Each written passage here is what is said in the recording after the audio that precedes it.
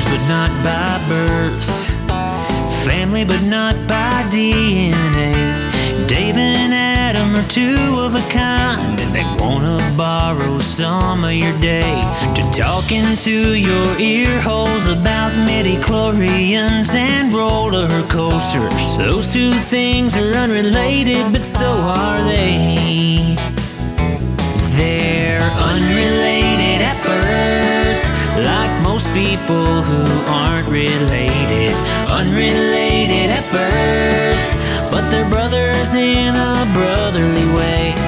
Now it's time for the phenomenal brother and the golden voice of the South. They're brothers from different mothers, but they're both really proud to be unrelated at birth.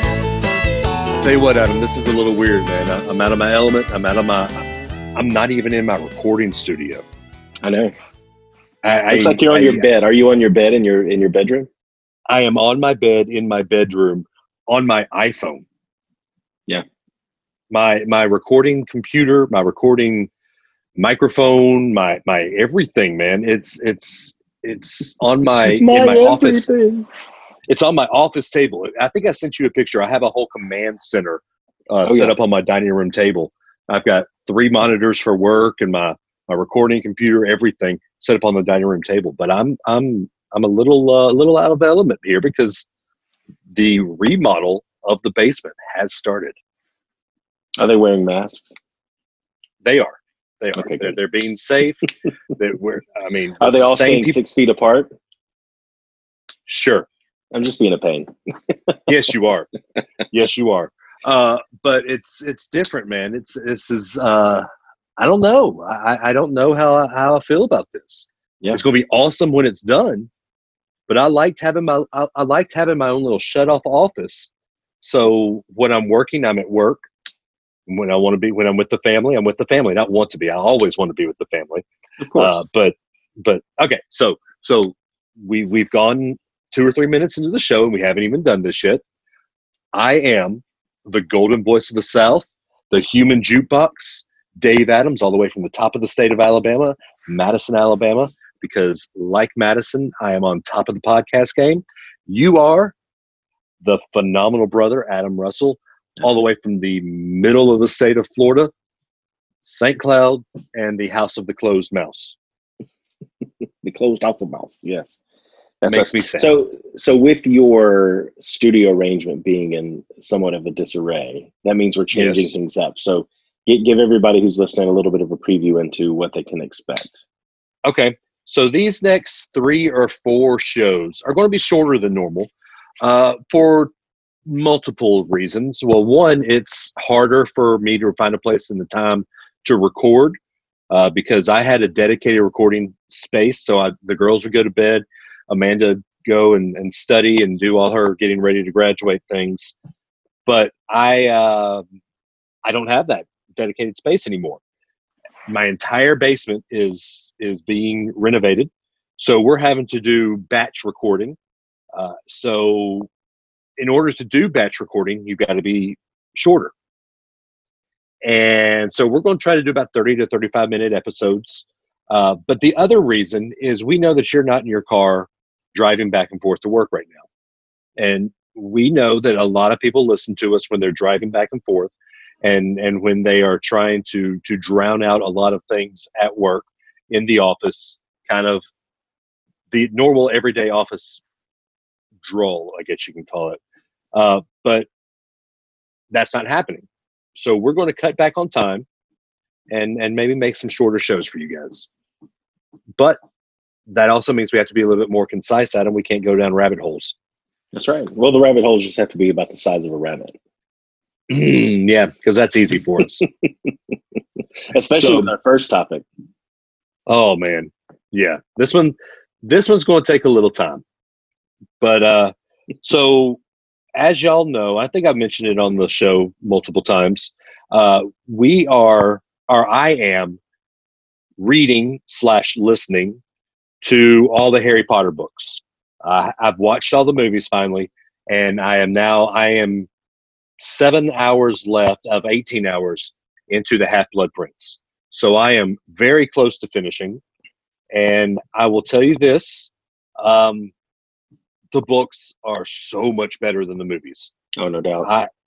I feel like I knew the Harry Potter stories with the movies, but I didn't know the in-depth detail. And I think we touched on that on the very first episode. Sure. Because we had just watched, I think I had just watched the second Deathly Hallows when we recorded the first episode, right? Yeah. Okay. And so I think one of my biggest complaints was that, hey, I kind of like leaning back. Ooh, this is comfortable. Are you This is actually better. This is better than my recording. This is going to be the new thing. Probably not, because I like my studio. Oh, the new studio, by the way, here's a rabbit hole. The new studio is going to be the biggest house in the room. The biggest house in the room? Biggest room in the house. Wow. Amanda is not happy about that. Well, you know what? She signed up for it. Yeah, she said she don't want to hear any more complaining either. Well, it's one other thing we won't hear any more of is the herd of turtles, right? The herd of turtles will be gone. It will be completely soundproofed. So, yay! And by the way, another rabbit hole. This is just you might hear some audio veritas today and these next 4 episodes, because while we're recording, they are working on the house. Yep. So, and the girls are awake and all that fun stuff. All that stuff. But anyway, I think I said on the first episode that I wanted more in depth about the Half-Blood Prince's book. Sure. And boy, howdy, am I getting it. Yeah. It's awesome. And correct me if I'm wrong. Remember, it's been 8 months since I've seen the movie. Yeah. In Half-Blood Prince, I don't remember Harry Potter owning Kreacher in the movie. Harry Potter, Kreacher worked in the Black House. And since Harry Potter was his heir of sorts. Right. I think that's why. Now, owning, I'm not sure about owning. I should probably go ask Blair. I don't know exactly about owning, but I think he took all of that. I could be wrong, though. But because the reason I'm saying that, because in the book, and I just listened to this part before we started recording. Yeah. In the book, he sends Kreacher and Dobby. He forces Kreacher, and Dobby does it because he wants to. But he tells Draco. Yeah. And tells Kreacher, you have to do it. You can't warn him. You can't write it. You can't communicate anyway. You have to tell him. And you have to basically be a tail on him. So I don't even think that part was in the movie. I don't remember that in the movie either. And if it was just Dobby. It wasn't Kreacher. Yeah. Like, I remember Kreacher was in the movie, but it was just very, like, I don't remember it being Kreacher the one that tips Sirius and makes him go off to after Potter and all that stuff in the Order of the Phoenix. Tips? What do you mean tips him? So in Order of the Phoenix in the book, Sirius tells Kreacher, "Oh, just get out of the house." Well, when he does, he goes off to Voldemort and tells Voldemort, "Hey, this is how you're going to get to Sirius and how you get to Harry Potter." Yeah, that was not. I just watched Order of the Phoenix the other day. That was not in the movie. Right. So yeah, it's a lot of those kind of little details. One of the things I wish that a casual observer of the movies would have a better understanding of in, I guess it was Prisoner of Azkaban, would be the Marauders map and who Padfoot, Wormtail, Mooney, and Prongs were. Because they don't really go into that at all. And they reference it later. I think it's in Order of the Phoenix. They talk about, Padfoot and that type of thing. They actually use that language because at that point, once you've made it to that movie, I guess they assume you're in. But I remembered a lot more and you just listened to the book, so it's been a while for me. But I remember a lot more of that descriptiveness in Prisoner of Azkaban. Yep.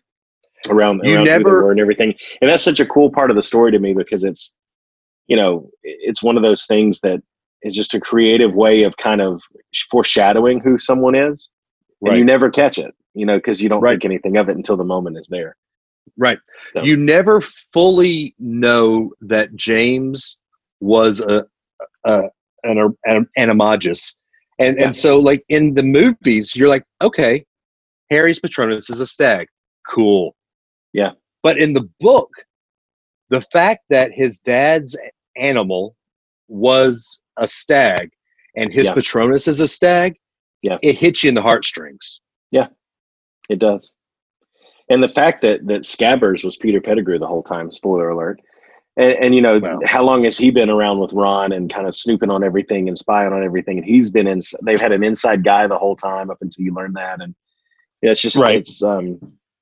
it's really interesting. I mean, a lot of that detail, and, who in the world thinks about that kind of stuff in that level of depth anymore with literature? It makes you just appreciate it a lot more. Yeah. Well, I'll tell you who thinks about it, J.K. Rowling. But JK does. Yeah. Yeah. Yep. I mean, J.K. might be, and I don't know if you would take offense to this, but J.K. might be this generation's Walt Disney, just with her storytelling and the storytelling capability. Yeah, absolutely. I think where, it's funny because you can ride a wave of something for a good long time, right. and that's the thing that is. I think the Fantastic Beasts movies have been pretty good. I mean, they're passable for sure. The first one I wasn't crazy about. The second one I think was a lot better, but I think a lot of that backstory is still spun off of things that are referenced in the books and in the movies, from the original set. Well, and that's another thing.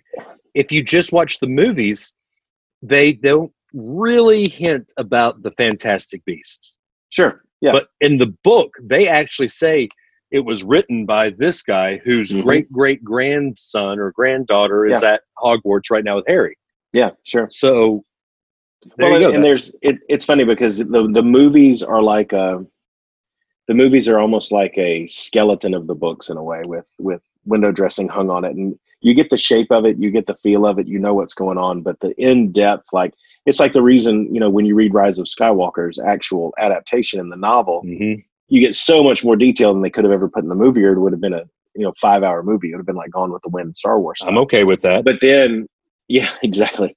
But then with the Cursed Child screenplay, that's like barely even a skeleton with window dressing. It's like just a skeleton hanging on the wall, because you lose a lot of understanding of what's really happening in that, because it's written in the script version. And I really wish that Cursed Child could be morphed into an entire book. And I know you want people to go see the play, and I know they want people to not know everything it's about really until they see it. But that one being a book, I think, is a must-have, because I didn't realize. I blew through it when we first got it. I read it and kind of enjoyed it, and I kind of walked away from it. But having stepped away from it when Blair and I watched a recent Harry Potter movie marathon on TV, we had it on in the background, and at night we watched a couple of them, and we did a little Googling about the prophecy and, what does it mean? Neither can live while the other survives. How is that possible? Because they're living while the other survives the whole time. And so I was always confused by that, but it really boils down to the fact that they had to die at the hand of the other is what it really meant at the end of the day. Right. But I didn't realize, it never dawned on me because I never really processed it. I just blew through it and walked away from it. But Cursed Child is all about undoing most of what happened in the books. And you actually end up with them undoing what their dad did by trying to save one person. All of this downstream impact undid the whole thing. And I didn't really catch that to that level to that depth because of how it's written. You're used to picking up a Harry Potter book and it's almost like drinking from a fire hose. There's just so much there. But then the screenplay is just dialogue, and you don't get a lot of that internal stuff and a lot of that backstory. And it's a little bit harder to, I think, glean what she was trying to get across. So I hope they would do that. But you're absolutely right. I think the books are a whole other experience than the movies. Although I'm glad the movies exist. I do love watching them. Oh, I am too. Because, and I'll be honest, the guy who's reading the books, the Harry Potter books, some of the voices he gets perfectly. Dumbledore's, he gets it. It is definitely Dumbledore from the movie. Yeah, he can't really do a girl's voice. So Hermione, sorry, Emma, it's not exactly. Emma Watson. But it's worth it. If you've got 5 or 6 months, 7 months that you want to not use your credit on Amazon, it's worth doing because it's a great way to pass the time. The first 4 books, I'd say the first 4 books are easy. You can do them in a day or two each. The Order of the Phoenix is 25 hours. The Half-Blood Prince is 18 hours. Wow. And I think Deathly Hallows is 23 hours or something like that. Wow. Yeah. So it's getting there. I will say this too. It'll make you hate the first Harry Potter movie. Why is Chamber. that? Is it Chamber? No, it's Sorcerer's Stone. Sorcerer's Stone, yeah. Philosopher's Stone, Yeah. technically. Philosopher's Stone, yeah. Because it's Sorcerer. It's Sorcerer's Stone. Philosopher's Stone. The original UK version is the Philosopher's Stone. And there's no need that anybody should ever change that. Philosopher's Stone. Okay, whatever. But because they leave out so much detail in the movie. First off, Peeves isn't in any of the movies. Who? Peeves, the ghost. Oh, yeah. Yep. And the only ghost in there is John Cleese's Nearly Headless Nick, right? Right. And you don't get the Baron. You don't. Oh, yeah. Well, I think you see the Bloody Baron, but most of the dialogue is usually reserved for Nearly Headless Nick. That's one of the just cringiest moments in that movie is when they're going to do their broom test and Harry goes off and gets the Remember All that Malfoy threw and brings it back, and McGonagall runs off and takes him to meet Wood and says, "I found you a seeker." And then the very next scene, Nearly Headless Nick is floating by saying, "Did you hear? Harry Potter's the new Gryffindor seeker. I always knew he'd do well." It's like, we got it, dude. We know what happened. We got it. You know, it's like John Hughes. It was John Hughes, right? John Cleese, I thought. No. I'm talking about the director. Was it John Hughes? Oh, yeah. I think it was John Hughes. He had these little, like, I've got to put this in here so that the children understand, you know, and I get it. But it's like, like, of course, Phoenix tears have healing powers. So it's funny to go back and watch those, you know. Yeah, it is. Because there's a decided difference, but I want to go watch the movies again, but I don't want to watch the first two because they're just so cringeworthy. Oh, they're good though, man. They're good. Okay. The end of Chamber of Secrets, when Hagrid comes back at the end, and like literally Emma Watson was really crying. Yeah, like, if that doesn't get you, man, the whole movie is worth it for that. For me, I love that's my favorite wrap up to any of the Harry Potter movies was that one. Yeah, is it sure as Deathly Hallows Part 1? Oh no, it's horrible. It's almost as bad as Goblet of Fire. Yeah, no, Goblet of Fire is bad on its own right. Goblet of Fire was like J.K.'s attempt to write a teen novel. Yeah. You know, it's like she knew all the kids were teenagers now, so now we got to make them go to a dance. Now they all got to like each other, and I mean, well, I love the end of 4 because the end of 4 reintroduces what the rest of the series is completely about. It's that halfway point, but everything leading up to that, I don't know. It's not my favorite. Speaking of dances and love each other and all that stuff, the book sets up Harry and Ginny getting together so much better than the movies do. Yeah. Because in the book, you can tell that they're going to end up together. I'd say at the second book. Well, the movies focus on Cho Chang, and that's just about it. I mean, there's a little bit of something, you know, that's there with Harry and Ginny, but it's usually just him and Cho. But we never see Ginny like getting red in the face every time that Harry talks to her when she's before she goes to Hogwarts. Yeah, she's got that little stare like that. Ooh, the first time she meets him, but everybody had that stare the first time. Exactly. So, but anyway, all right. So we have established the fact that we are a Harry Potter gurus. I don't know if you can call us gurus. We're Harry Potter nerds. Yeah, Harry Potter nerds. So because we're Harry Potter nerds, we went on to mywizardingworld.com and we now know what house we are in, what wand we would have, and what our Patronus would be. Adam, I don't think it's any shocker what house you're in, but for those that don't really know you, let's go ahead and say it. Yeah, I am a Ravenclaw, along with Cho Chang and Trelawney and Luna Lovegood, which is no. Cho's a Hufflepuff. No, Cho's a Ravenclaw, according to WizardingWorld.com. I thought that she was the seeker for Hufflepuff. Sorry. No, she's the seeker for Ravenclaw. You're right. Yeah. You're right. So along with Trelawney and Lovegood, I don't know what that really says about me overall, but I am Ravenclaw, the house, according to this, of wit, learning, and wisdom. And fun fact, Ravenclaw does not actually mean like a raven. So all the merchandise that has a raven is wrong. The Ravenclaw is actually any bird that has a black claw, and the eagle is usually the only one that fits that category. So technically the house animal of the Ravenclaw is the eagle, not a raven. But I guess raven fits more with the magical motif. Right. So what about you? So I'm not happy with mine at all. I'm Hufflepuff. The one house, was there anybody Hufflepuff that really impacted anything in Harry Potter? Cedric Diggory. That's true. Diggory did, yeah. Yeah, Diggory is really the one that you know about for Hufflepuff. It's funny that you and I have big personalities, but pretty much we're the two houses that have nothing to do with the books. I mean, you can make some thoughts, but yeah. Hufflepuffs appear to have the least rivalries with any other house. And if you know me, that ain't me. But you've done it. How many times have you taken it? 5 or 6. And it gives you Hufflepuff? Every time.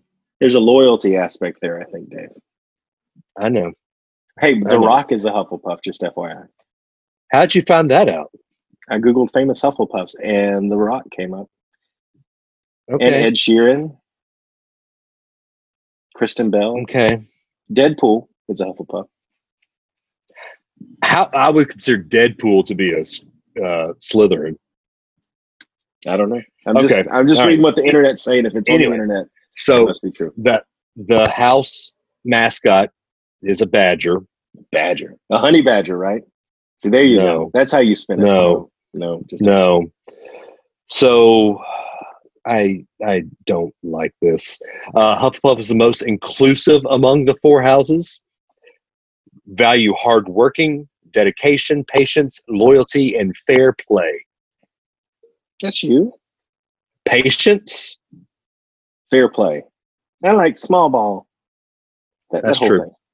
That's loyalty and dedication and hard work. I guess. See? Okay. So 4 of the 5. Yeah. I think it fits. Okay. So I'm a yellow, black, you're a purple, and what? What? So Hufflepuff is blue yellow and gray. Blue, dark, maybe blue and gray.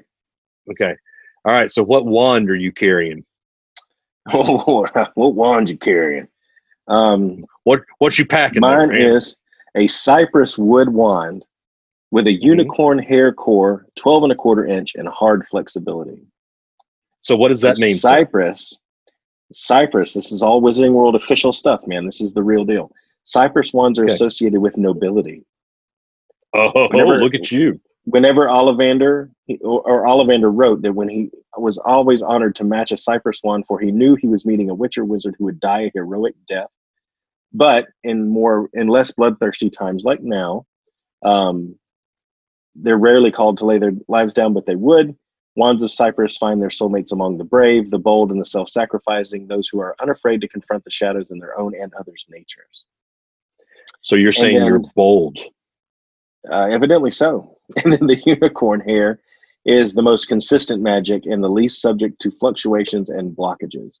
So I take that to mean that it is the most efficient, and I'm a very efficient person, so that fits. That is very true. All right, so mine, I am pine wood with a dragon heartstring core, 13 1/4 inch, and pliant flexibility. Okay. So you ready for this? I'm ready for this. Pine is a straight-grained wood and always chooses an independent and individual master who may be seen as a loner. Well, that's not me. Intriguing or perhaps mysterious. Pine wands like to be used creatively and will adapt to new spells better than most would. Most wand makers, including Ollivander, believes that pine wands work best for the owners that are destined to live long lives. And interestingly enough, it says that the pine wand is one of those that is most sensitive to nonverbal magic. Mm-hmm. And if you had any kind of magic, it would be verbal. Very much so. Just But- saying. Everything else in there, I mean, I'm pretty creative with the broadcasting, with the Sure. singing, with all that stuff. But the Dragonheart core is what kind of worries me a little bit. But once I started reading, it's like, yeah, this is neat. Typically, heartstring wands are usually the most powerful and capable of the most flamboyant spells. There you go. Dragon wands usually learn more quickly, although they can change allegiance if they are won from their original master. They always bond strongly with their current owner. I'm a very strong-minded, strong-willed person. So And I the, bond Yeah, with go ahead. friends pretty easily. with which great is- loyalty. So your wand is very loyal to you, and you're very loyal to others. Therefore, your wand matches with a Hufflepuff. That's what I'm hearing. And Although, it's interesting because they say the wand chooses the master. So it makes sense for you to have a wand that responds more to nonverbal because your verbal so strong. It would have to be sensitive to the nonverbal magic because that's what you have the least of. probably. See, there I you hate that go. you're saying. We have I hate gone. that you're saying that. We have gone all the way down this, man. We are dedicated to this one. Yeah, All right. we are. All right, fine. All right, and then it asks us what our Patronus is. Now we have to go through a weird sort of test to get to what your Patronus is. Yeah. What did your weird test lead you to?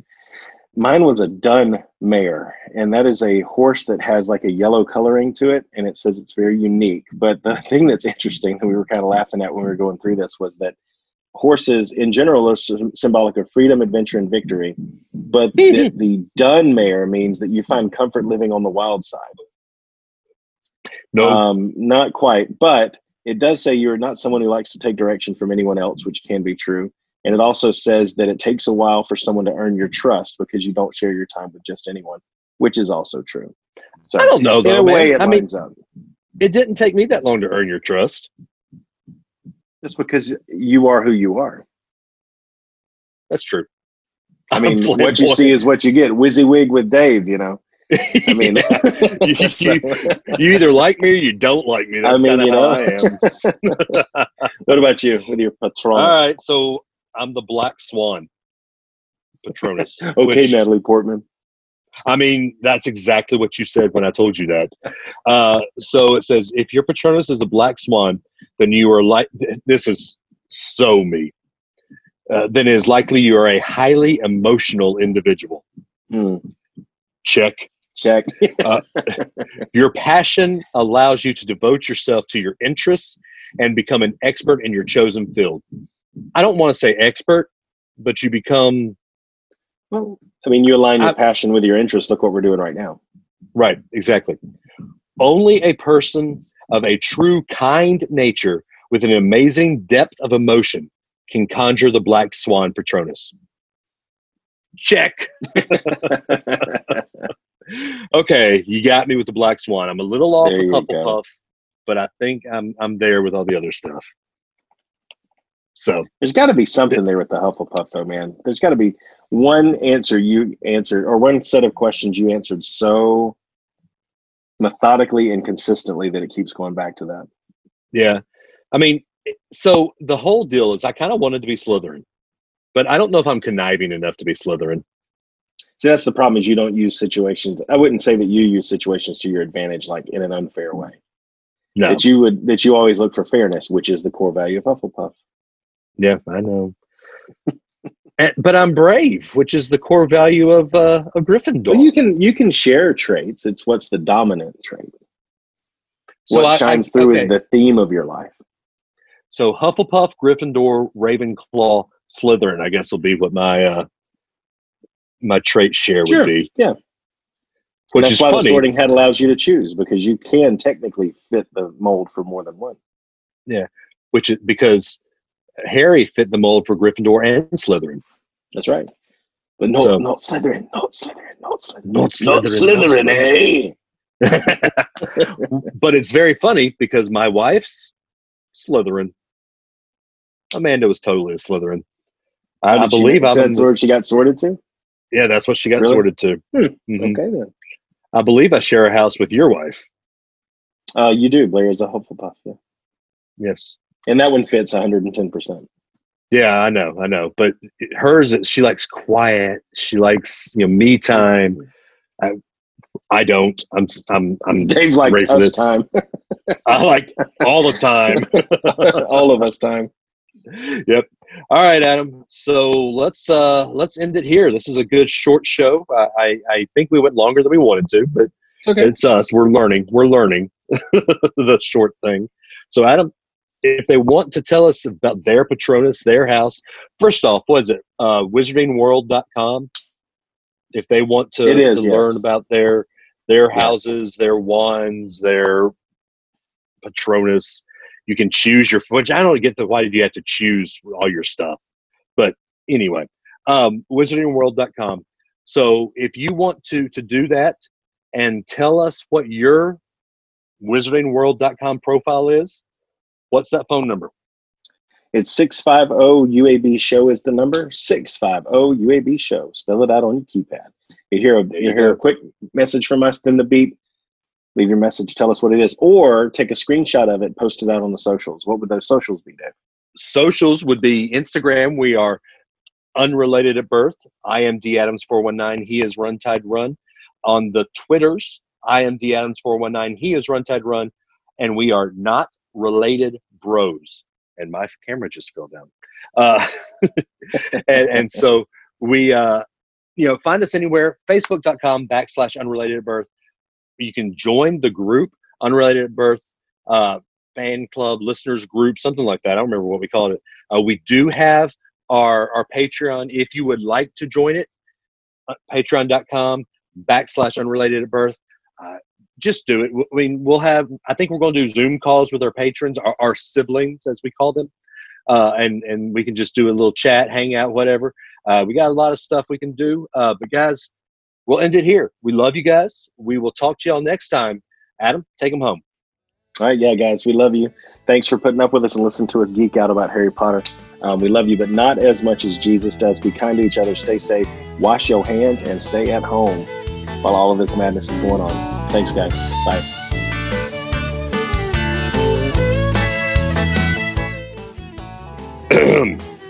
Me. Okay. Ready? Let's do it.